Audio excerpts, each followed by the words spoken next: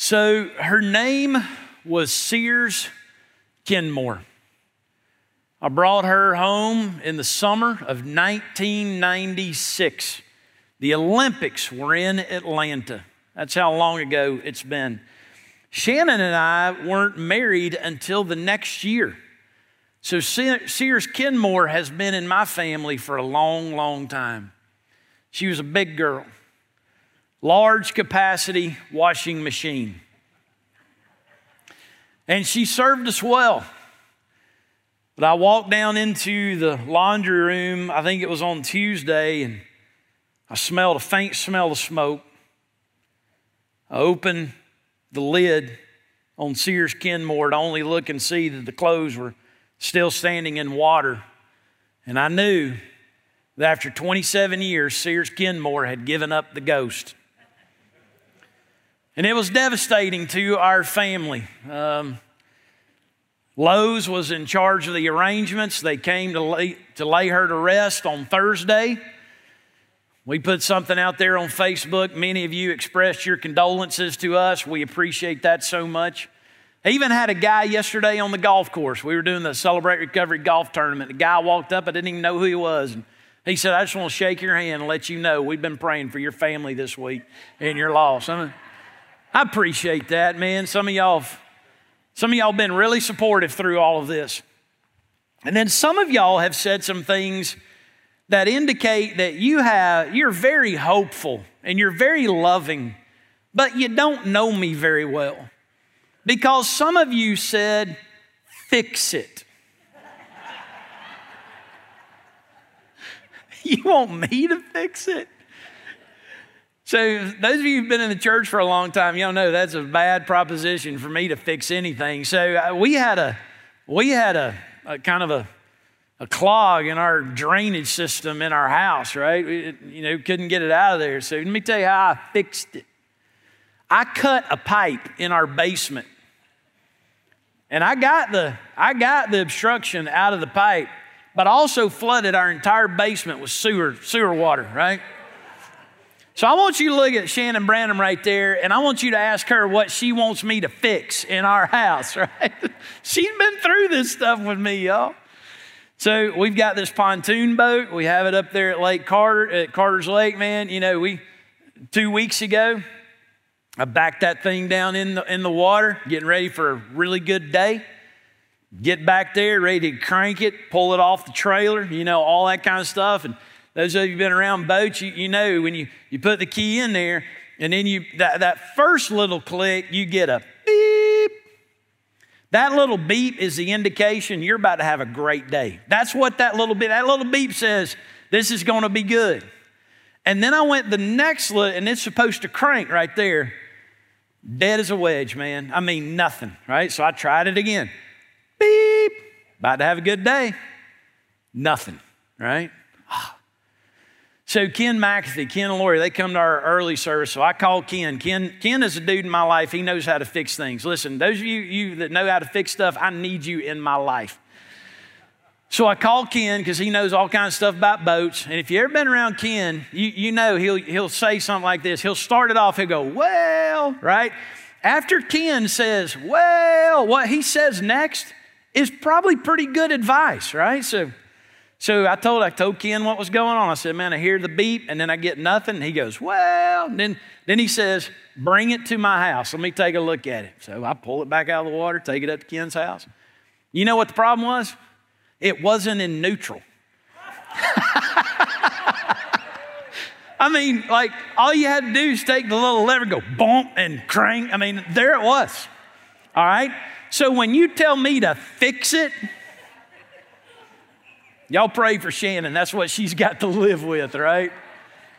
So listen, y'all, if I could have resuscitated Sears Kenmore, I'd have tried real hard, but there was no fixing it, right?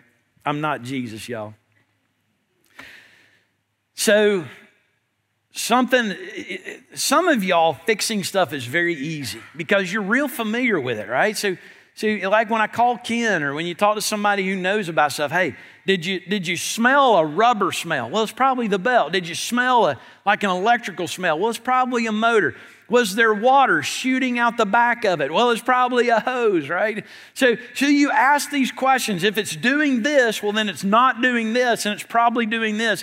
And if you can answer this question, it probably tells you how to fix it, right? So I can't fix washing machines. But something I am familiar with is prayer. And I hear people use sentences like this all the time. I'm praying, but it's not working. We're praying, but nothing is happening. How do you fix that? Well, here's what's interesting. The book of James, it's a small book in the Bible, but it's kind of like a troubleshooting guide for prayer. I want you to look at how the book begins in James chapter 1, verse 2. It begins with a wonderful promise. Even if you don't want to call it a promise, it is a purpose of God in your life that helps you to understand that He has a purpose for you in trials. Look at this. Look at this experience. You count it all joy, my brothers. Man, your joy is not lost. There's some sustaining hope in your life, even though times are difficult. He says, my brothers, when you meet trials of various kinds, that means this applies to every trial, no matter how big, no matter how small, no matter how far, no matter how long, no matter how short, no matter how expensive, no matter how scary, various trials cover all of them. And look at this. You know, he wants you to have confidence in this. You know. The testing of your faith produces steadfastness. That basically means you're going to go into this trial pushing 135. You're going to come out of this trial pushing 305. You're going to grow. You're going to get stronger. God's going to teach you some stuff, man, that's going to put you in a different place through the trial. And let steadfastness have its full effect, that you may be perfect and complete, lacking nothing. You are going to grow in maturity through that trial in ways you could have never imagined. And I think all of us, because we all know we go through various trials, all of us would say, I want to have that kind of experience with the Lord when I go through the trials. That's a great purpose or a promise of God that James begins with. Now turn to the end of the book of James and look at the end of chapter 5. The book begins with a great purpose. The book ends with great prayer. You see a person who's suffering. They're confessing sin.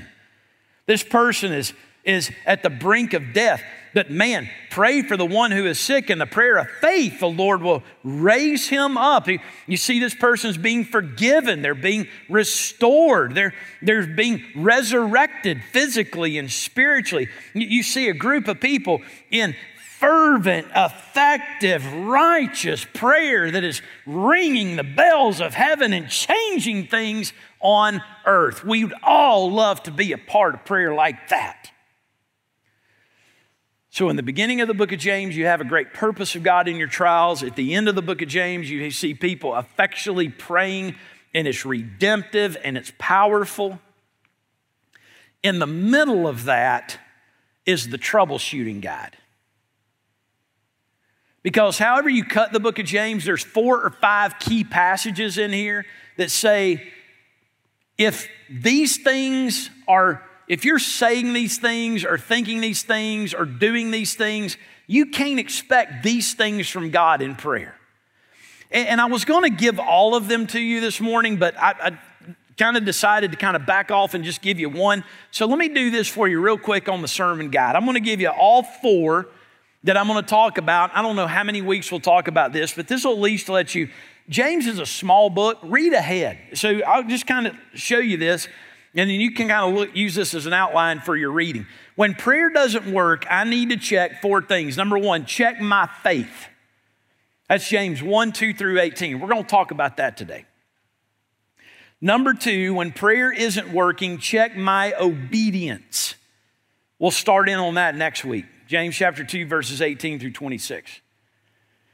Number 3, if prayer isn't working, check my relationships. How are you treating people? What's going on in those people? Is there tension and strife and different things? That's James chapter 3, verse 13 through James chapter 4, verse 17. And then finally, check unconfessed sin. That's that last little passage right there, James chapter 5. And there's probably more that you could pull out of the book of James, say, check this. But it's kind of like James is saying, all right, if you smell smoke in this area, this isn't going to be working in your prayer life. And you need to check these things. So let's talk about the first one. If prayer doesn't work, I need to check my faith. And let's talk about that starting in verses 2 through 18 right here. So look at what he says. Count it all, let's go down to verse 5. If any of you lacks wisdom. And he's not asking that question as in some people don't lack wisdom and other people do. That's a nice way of saying we all lack wisdom, right? You all lack it, right? So wisdom is knowing what God wants me to do. Wisdom is doing it in a way that God is pleased with it. Wisdom is making decisions based on God's word that I can pretty much trace the consequence. If I do this is a foolish decision and it's going to lead to foolish ends. This is a wise decision and it's going to lead to wise things. Wisdom is discernment. It's being able to see what you otherwise could not see, not only in circumstances, but sometimes discernment is in people. Sometimes discernment is in decisions. You have 2 or 3 different ways you could go about it. So if anyone lacks wisdom, assumes we all do. It also means this: wisdom doesn't come naturally to us. You're going to need it from another place. So look at what he says. If any of you lacks wisdom, let him ask God. This is something God only gives by asking. You got to ask for it. But look at this. The God who gives generously to all without reproach, and it will be given to him. But let him ask in faith. Okay, right there. Okay, yeah. That's my problem, man. I don't have enough faith. And you hear that all the time. Maybe I prayed about something and I didn't get it because I just don't have enough faith. As if faith is something that you fill up and when you get to a certain level, then it happens, right? So let me just ask you a quiz here, a quiz question for a moment. Now, when it comes to the amount of faith that you need for God to answer your prayers, how much faith did Jesus say you needed to move a mountain? Mustard seed. So this is not about amount. If you read on in the passage, and I'm going to show you this for a moment, this is something about doubting. So doubting is not about an amount. Listen, faith is not about an amount of belief. Faith is about proper belief. You're believing the right things, believing the right way. Listen, most importantly, believing the right one, right? Go over just 2 or 3 pages in my Bible. It's probably 2 or 3 or 4 pages in your Bible. But go over to Hebrews chapter 11, verse 6. And let me show you something. This is a really good statement about faith. Remember, this is not about an amount. This is about a right belief. And this is going to help you troubleshoot your faith when prayer isn't working. So let's go to Hebrews chapter 11, verse 6, and look at this. What is faith? Without faith, it is impossible to please him. So faith gives you the desire to please God. Faith puts you in a place where my will aligns with his will. I want what he wants. Faith is doing it in a way that the Lord is pleased with it, right? It's not about an amount, it's about a quality. So man, faith puts me in line with God biblically. Faith puts me in line with God and who his character is. So let's go on this next. For whoever would draw near to God must believe that he exists and he rewards those who seek him. Let's take that little phrase, whoever would draw near to God. So your prayer life, is it more like your visit to a convenience store or a visit to a mall? And here's what I mean by the difference. So a convenience store, you just go in and get what you want and get out, right? Just, dude, Little Debbie, gone. Kevin, thank you you appreciate me for that plug later on, right? Go get your little Debbie, go get your drink, get out, get your gas, go, right? And that's the way a lot of us pray. I'm just going to get with God. I'm going to say it quickly, and I expect Him to give me what I want so that I can go on. But notice it says right here that His desire for you is to draw near to Him. And that's something that we need to learn in prayer. Prayer is not just about getting things from God. Prayer is not even knowing what you need to do for God. Man, prayer is about drawing near to God. It's about knowing God. He wants you to walk through the mall. He wants you to see what all is there. He wants you to give it an afternoon. He wants you to check out all the places and begin to see the things that He has for you. Man, you're going to immerse yourself in it. You're going to walk through it. You have to be present in it. You have to give it time. Listen, quit treating your time with God in prayer like it's a convenience store stop. And draw near to God. So look at this. He says, without faith it's impossible to please Him. Whoever would draw near to God, what?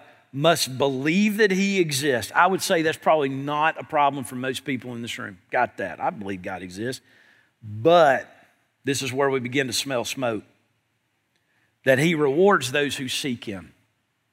Do you really believe that? That's not an amount question. That's a truth question. You see, and that's what we need to troubleshoot. It's not about you filling up a right amount of faith, but it's about believing God for the right things. Man, I really believe not only He exists, but He rewards those who seek Him. So now, in light of that, let's go back to James chapter 1 and notice this thing of doubting.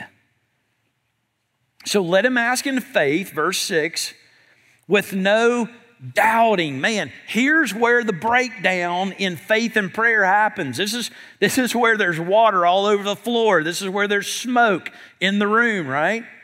For the one who doubts is like a wave of the sea that's driven and tossed by the wind. That person must not suppose he'll receive anything from the Lord. There's the breakdown. You got to fix that. He's a double-minded man, unstable in all his ways. So how do you fix that? And again, this will show you why this is not about an amount of faith, but the truth of faith. It's about right belief. Go to verse 12. Blessed is the man who remains steadfast under trial. Man, he's verse 2 is operating in his life. He's growing, he's strengthening, he's lifting more than he ever has before. For when he has stood the test, he will receive the crown of life, which God promised to those who love Him. Do you believe that's true? If you don't, have you ever used these words? There's no point in any of this. When you're going through a trial, this is pointless. That's doubt. You smell smoke. The belt's broken. The motor's not running. There's no power there. That's the kind of thing that's the problem. Because listen, the Bible's telling you, man, God has a crown of life for you, which God has promised to those who love. Do you really believe God's tricking you? Do you believe He's misleading you?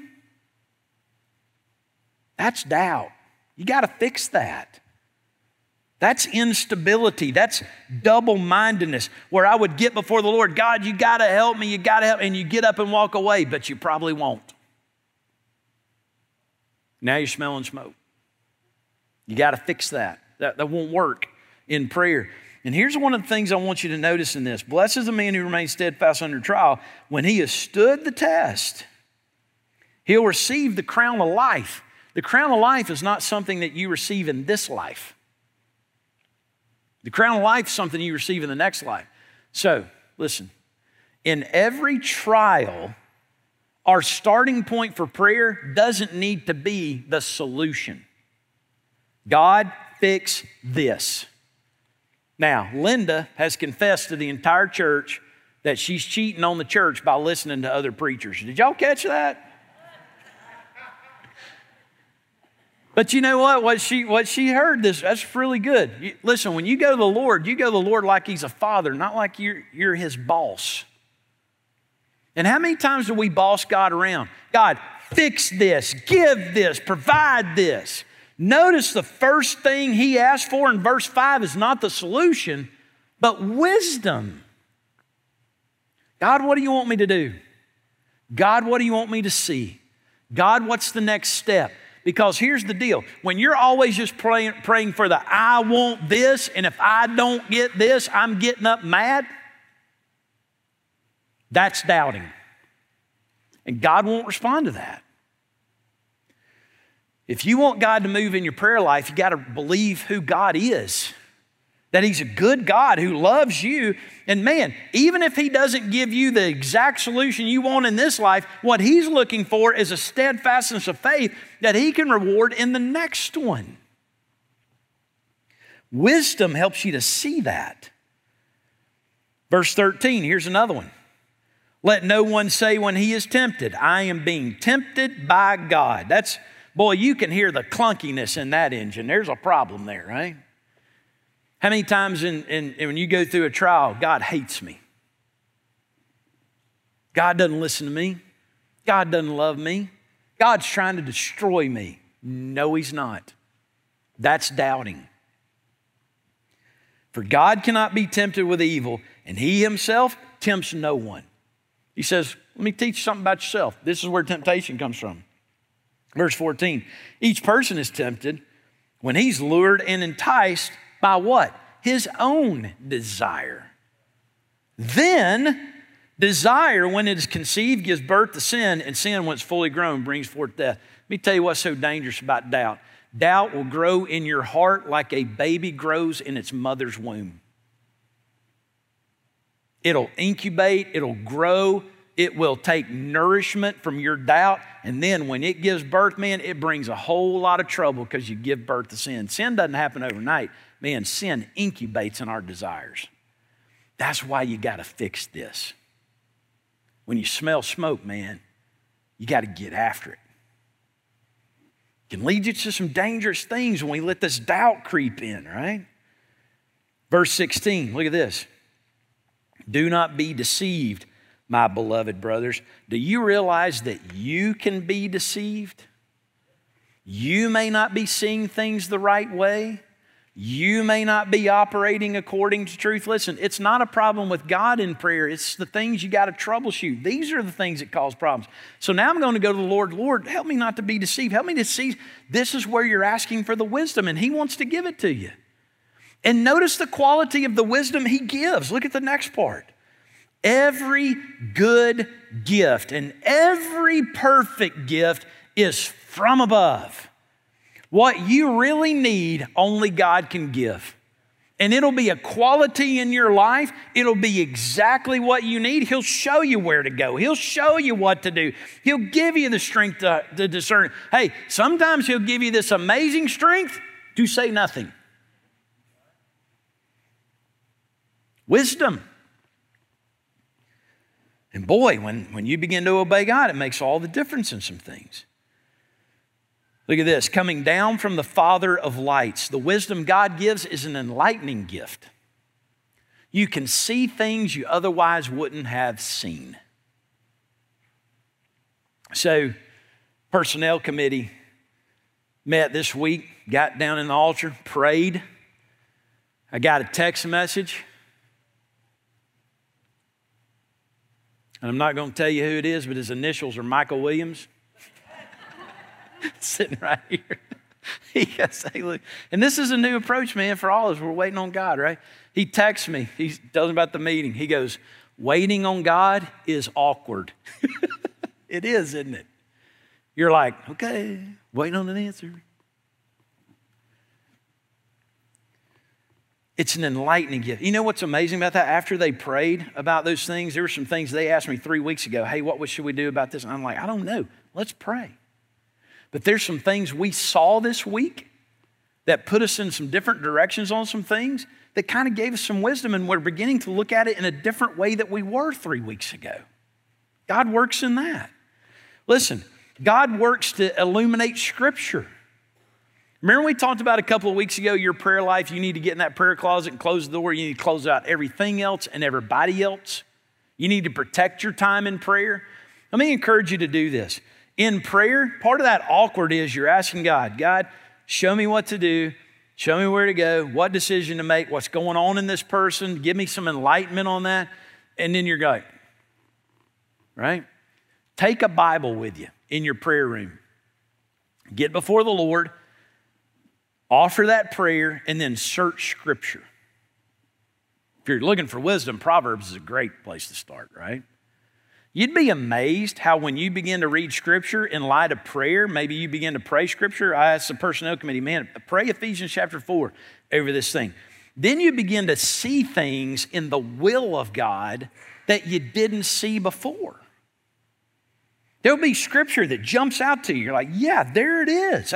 That's what we need to do, right? It's an enlightening gift. Comes down from the Father of lights, with whom there is no variation or shadow of change, and of his will he brought us forth by the word of truth, that we should be a kind of first fruits of his creatures. Here's the amazing thing about that one right there. Listen, if you're saved, you were born again by the Spirit, the Word of God through Jesus Christ our Lord.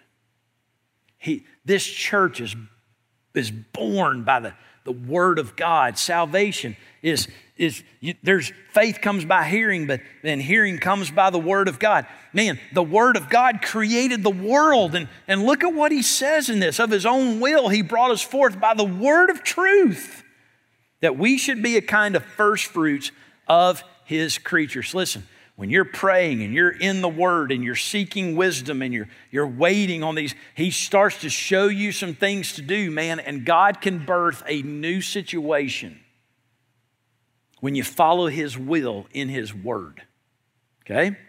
So the Word's got to be a part of this. It's not just you feeling something, thinking something. Man, it's doing what God wants in the Word. So connect it. So listen, here's what wisdom does, and here's what you got to do to check your faith. Wisdom in praying the Word of God, it deals with that doubt because it aligns you with God's will.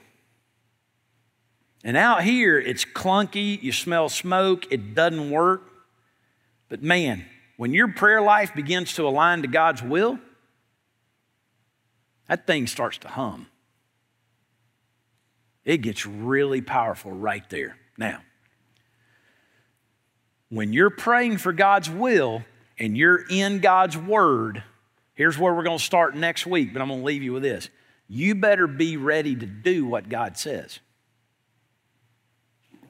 Faith without obedience, man. You can't be just a hearer of the word, not a doer of the word. Because if you are, you're a foolish man who just beholds his face in a mirror and looks at what kind of manner of man he was, and then he just walks away and forgets all about it the rest of the day. He walks around just looking crusty and nasty, right?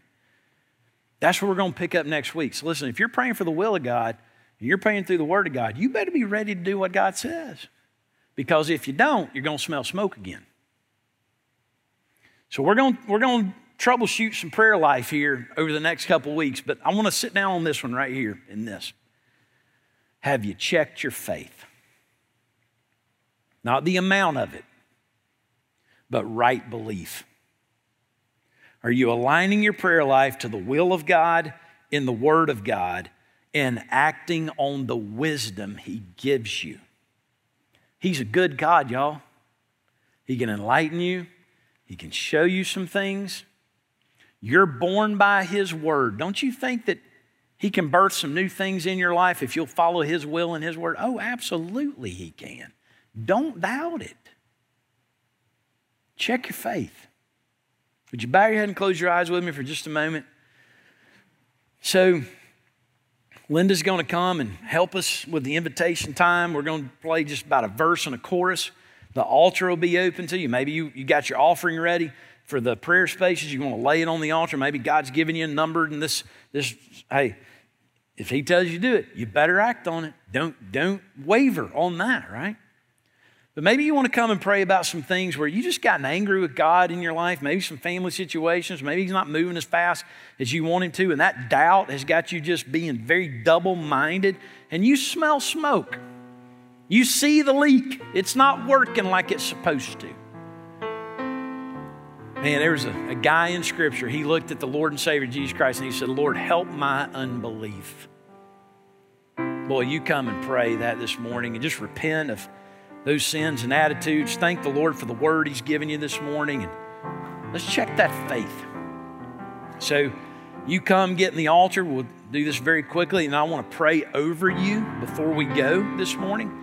And then I'll dismiss us all together in just a few moments. But let's all stand together. Heads bowed, eyes closed.